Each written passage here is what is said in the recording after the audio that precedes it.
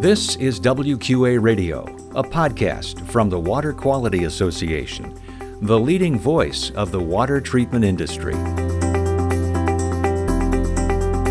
And hello, I'm your host, Wes Bleed.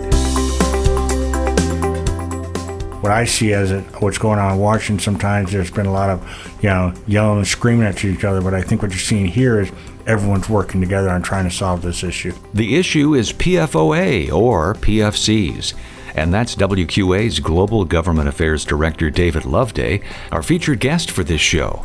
And welcome to another episode of WQA Radio, news and insights about residential, commercial, and industrial water treatment. You can find us at WQA.org and on Facebook, LinkedIn, Twitter, and Instagram. Subscribe on Apple Podcasts, Google Play, and Stitcher. This is podcast number 89, and if you're a first-time listener, we welcome you to the program. Glad to have you joining us, and if you've been with us before, welcome back. In this episode, we talk with David Loveday about PFCs and how WQA is helping to shape the dialogue in Washington. We'll also get a preview of the D.C. fly-in, but we'll begin with the latest on tariffs.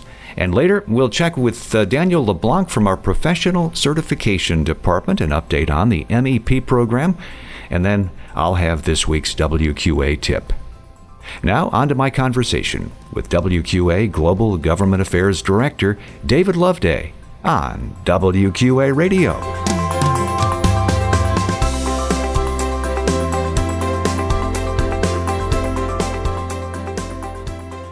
David, nice to have you back on WQA Radio again. Always good to have you. Thanks, Wes. It's always good to be here. A lot going on. Let's talk about the new title, Global Government Affairs Director. What's behind that? I think what you're seeing now with all the trade issues going on around the world, we've been very active both with the tariff issues and other trade issues going on. And the purpose of this is now, with the tariff issue, it does affect all of our members, even not the big manufacturers, but also can affect dealers and other members, not just in the U.S., but around the world. So we're putting an emphasis on working more closely with the State Department and the U.S. Department of Commerce and their International Trade Administration to work with them to help us open up markets around the world, in Europe with the EU, China, and South Korea, and India, and places like that, Mexico. Because this is a complicated area of that our members may not fully know about, and this is an opportunity, again, from a benefit standpoint, to learn more about how all of that works. The markets in China, for example, is the largest international market you have around the world. South Korea is very large. It's within the top 10. India is within the top 10. And, of course, a lot of our members do work in the EU and Europe do work in the EU. So this is something we'll be tracking. As you know, we do have an international database now, a regulatory database that we're expanding. We don't have every country in that yet, but we're targeting the countries where we have members do a lot of business. So I think you're seeing a lot more work done with the tariff with trade issues. Look at the tariff issue, for example, what we're doing with the tariff issue. Work with members to try to get them up to speed on what's going on, helping them to file exclusions or file letters. We've submitted many letters on the tariff issues in support of removing our products off of all three lists. And we also have been supporting members as they put their request for exclusion. And WQA has also been sending comments in to help those get off that list. So you might be doing some more traveling as well. It looks like I'll be in Brussels later this month because we have our Gold Seal members meeting over in Europe. So I'll be presenting there on what the tariffs this year are, what we're inviting both, I'll be meeting with the International Trade Administration Economic Council over there. He can't attend the meeting because there's a lot going on, but we've also invited some of the UE regulators to see if they can come to the meeting. So we'll be doing that. The other thing we're monitoring now too, and you're seeing a lot in the news, is recently last week the president announced a new agreement with South Korea on trade, and you just heard this morning that the U.S. has come to an agreement with both Canada and Mexico on a new trade deal called the United States Mexico and Canada agreement, I believe it is called. We'll be reviewing that, see how it may or may not affect members of it, but that's a good sign. Is that replacing NAFTA? That's one that will be replacing NAFTA. I think it'll affect, a lot of it's going to be affecting the auto industry primarily and that way, but we'll review and see how it may affect our industry. But the important thing is, I think that's good news for what's coming down the road, possibly with the tariff issue with China. South Korea, we have an agreement. We have an agreement now, a new agreement with Mexico and Canada. I think you're going to see some additional talks with the EU, and I think that's going to help us with the China issue. So let's hope. Our hope is that this China issue will be solved before the end of the year. I think some of the signs are that, because on the last list that the president just announced, which had activated carbon, he put the tariff for $200 billion worth of product at 10%. And it will increase to 25% after the first year. So let's hope that's a sign and a signal, if you read the tea leaves, that hopefully they're going to work very hard between now and the end of the year to try to come work with the Chinese and come up with a better deal for the U.S. Let's hope that that's the case, but if you read the tea leaves, that could be possibly the case. But I know the administration, I think you see now, they're working very hard on the trade issues, and South Korea, and now a new Mexico deal with the U.S. Things are moving. Right. And that's always an interesting way of looking at how things work in Washington. How much of it is a negotiating point of view, tactic, if you will, with the hope of trying to avoid what would be the worst case scenario. Let's be honest, the tariffs are put in place for one reason: to get the Chinese to the table. Right. Yeah. And that's probably why they're there. So we're working hard. We're helping our members see what we can. As of right now, as of today, there are no products have been given an exclusion yet. A couple have been declined, but out of the more than 1,500 requests for exclusions, nothing has been approved, and a few have been declined. When I say a few, maybe 2 dozen. The rest are still in limbo and under pending review. That list one, the request for exclusion ends on October 9th. Yeah, and if you're listening to this and have some questions about the tariffs and the process and the exclusionary process and the timeline and the deadlines and all of that, you can go to WQA.org. Check out our tariffs page, WQA.org/tariffs, for the very latest. We keep that up to date. And David Loveday's team is on top of it, so it's always good. So we've got trade issues, we've got the tariffs, and then ongoing concerns about PFCs. PFAS, PFCs, however you want to call it. The perfluorocarbon issue is hot and heavy right now. Both at the state levels, we have about 20 states that are moving legislation forward with some kind of study, regulatory limits, some kind of action on PFAS issues around the country in those 20 states. So we're monitoring that closely, but it's a big, hot issue. But just this year alone, the federal government, the EPA, has done a lot on that already. They held a 2-day summit earlier this year, which WQA was invited to. They've had a series of town hall meetings around the country on this issue. I believe they're going to have another one in the next week or two in Michigan. I think that will probably be their last town hall meeting. In Congress, both the House of Representatives and the Senate have had hearings on this issue.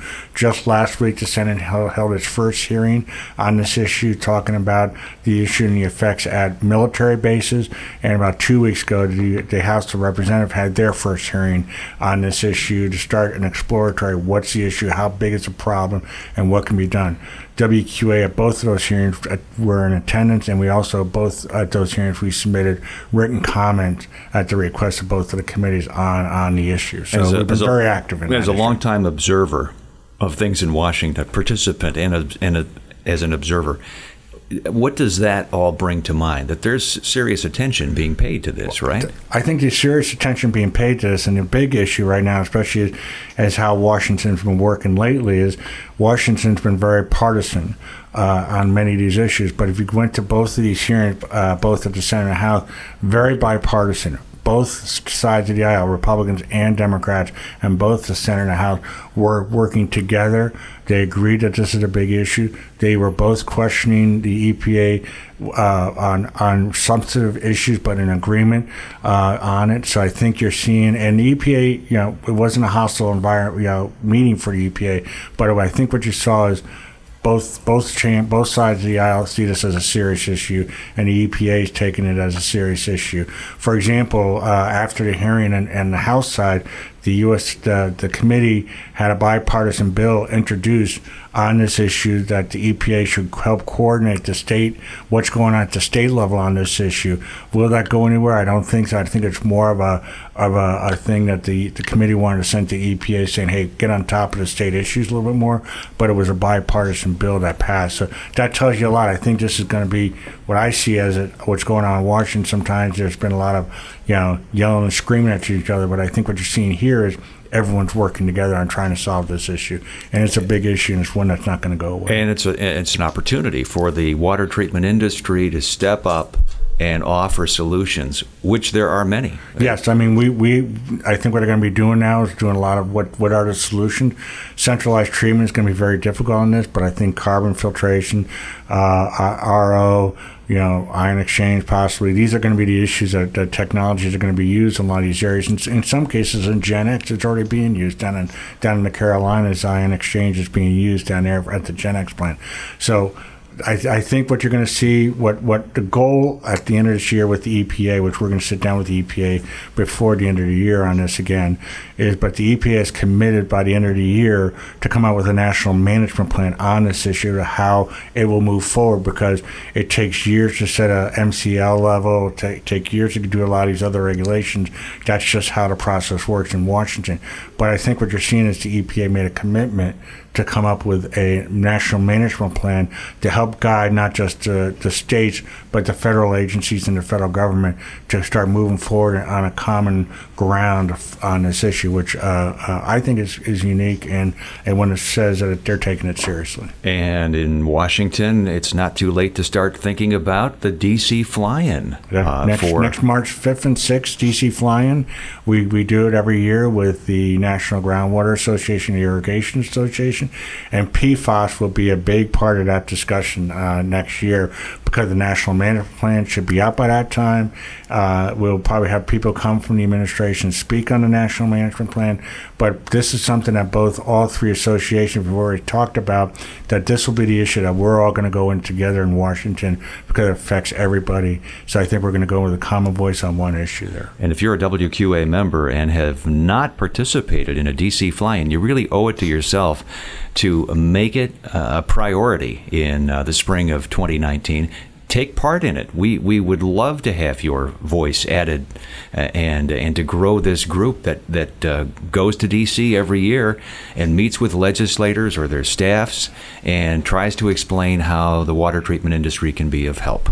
It's a great opportunity. We have not just the legislative people that we meet with, but we have people from the administration come talk about the issues. We're also going to invite key staff from committees to come up and do a panel discussion on water issues around the country and what they see are the big issues. They will do a presentation, and they always take questions from the group on what's going on, and it's a great opportunity for you to meet with your local member of Congress and senator. More information will be coming probably closer towards the end of the year with hotel information, more dates and times, but save the date on March 5th and 6th for the DC Fly-In. All right. David Loveday, Global Government Affairs Director at WQA. Thanks so much. Thanks, Wes.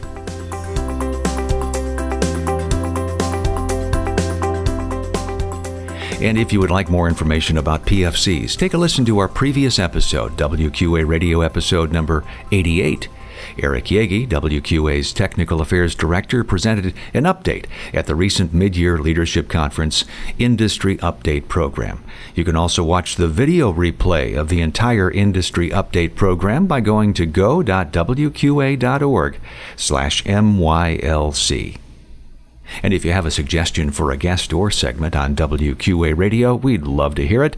Send your suggestions to WQA@WQA.org.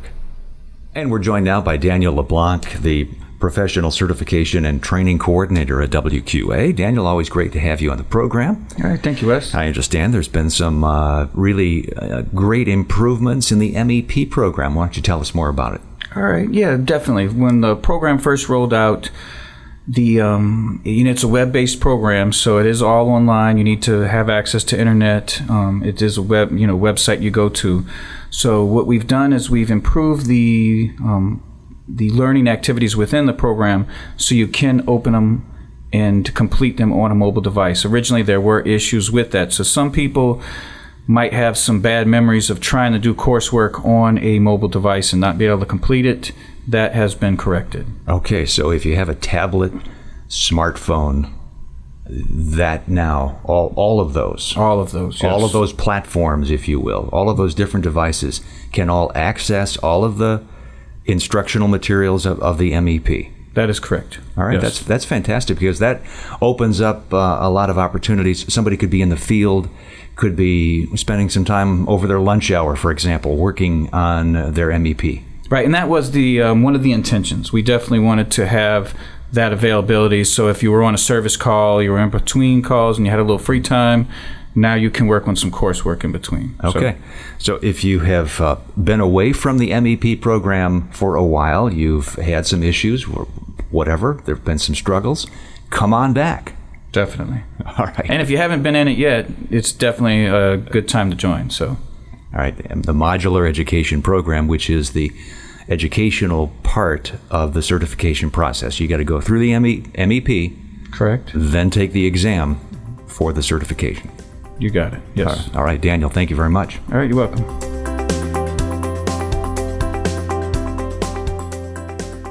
And now this week's WQA tip. Are you prepared for an emergency at your business? That's the subject of our next WQA Essentials webinar. From weather-related disasters to data breaches to a warehouse fire, Richard Cook of Culligan International covers the importance of having an emergency preparedness plan and what that plan should include. Cook leads an hour-long session beginning at noon Eastern Daylight Time, 11 o'clock Central, on Wednesday, October 31st. Register at wqa.org/webinars. Thanks for listening to WQA Radio, news and insights about residential, commercial, and industrial water treatment. Remember, you can subscribe to WQA Radio on iTunes, Google Play, and Stitcher. Just search for WQA Radio, then hit subscribe. Each new podcast will appear in your podcast catcher or podcast player automatically each week. That's the magic of podcasting. And be sure to rate and review the podcast as well. Learn more about water at WQA.org and learn more about WQA product certification, professional certification, and how you can become a member at WQA.org. This is Wes Bleed. So long from WQA Radio.